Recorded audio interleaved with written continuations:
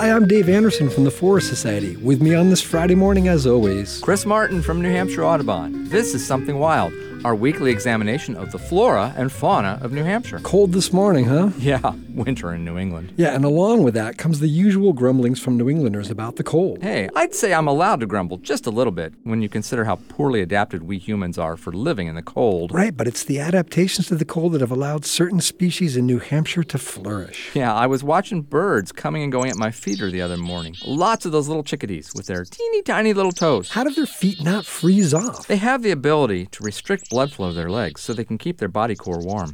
But they also don't have much flesh and muscle down there. Well, that makes sense. If I was out at your bird feeder, in my bare feet, my toes would probably freeze off. Right, but chickadee feet are mostly just bones and scaly skin.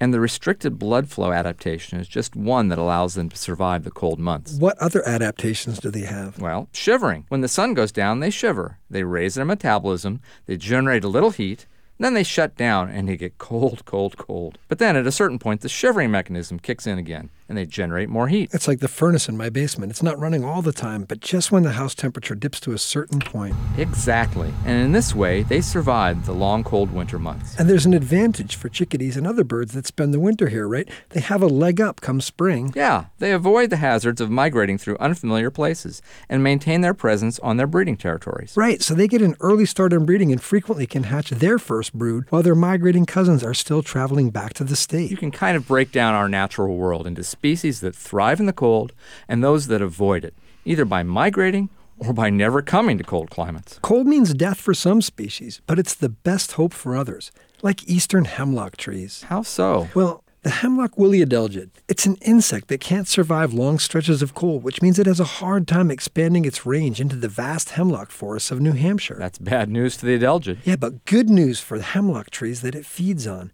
This insect is killing hemlocks in milder parts of the country, but here in New Hampshire, hemlocks are less affected. So that's a case of an insect pest failing to fully adapt to the cold. So what adaptations have trees developed to survive the cold? Well, hemlock's not strictly a northern species, but all conifer needles shade tree trunks from exposure to direct winter sun. Also bark. What?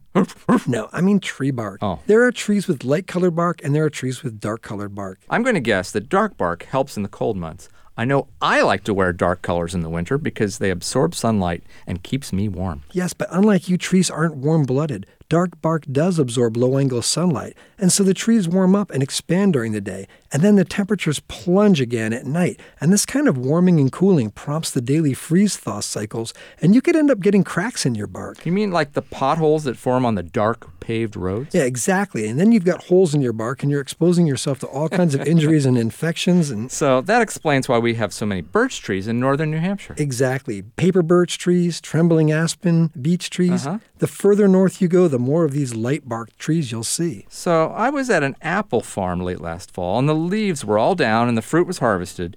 But I noticed that all the trunks of the apple trees were painted white. What gives? Same basic principle. Those apple farmers are trying to protect the bark of the tree from exposure to the winter sun and maximize next year's crop of apples. Wow, that's wild. And it's something I didn't know. And in the meantime, stay warm. I'm Dave Anderson. And I'm Chris Martin, keeping my bark warm. Something Wild is a joint production of New Hampshire Audubon, the Society for the Protection of New Hampshire Forests, and NHPR.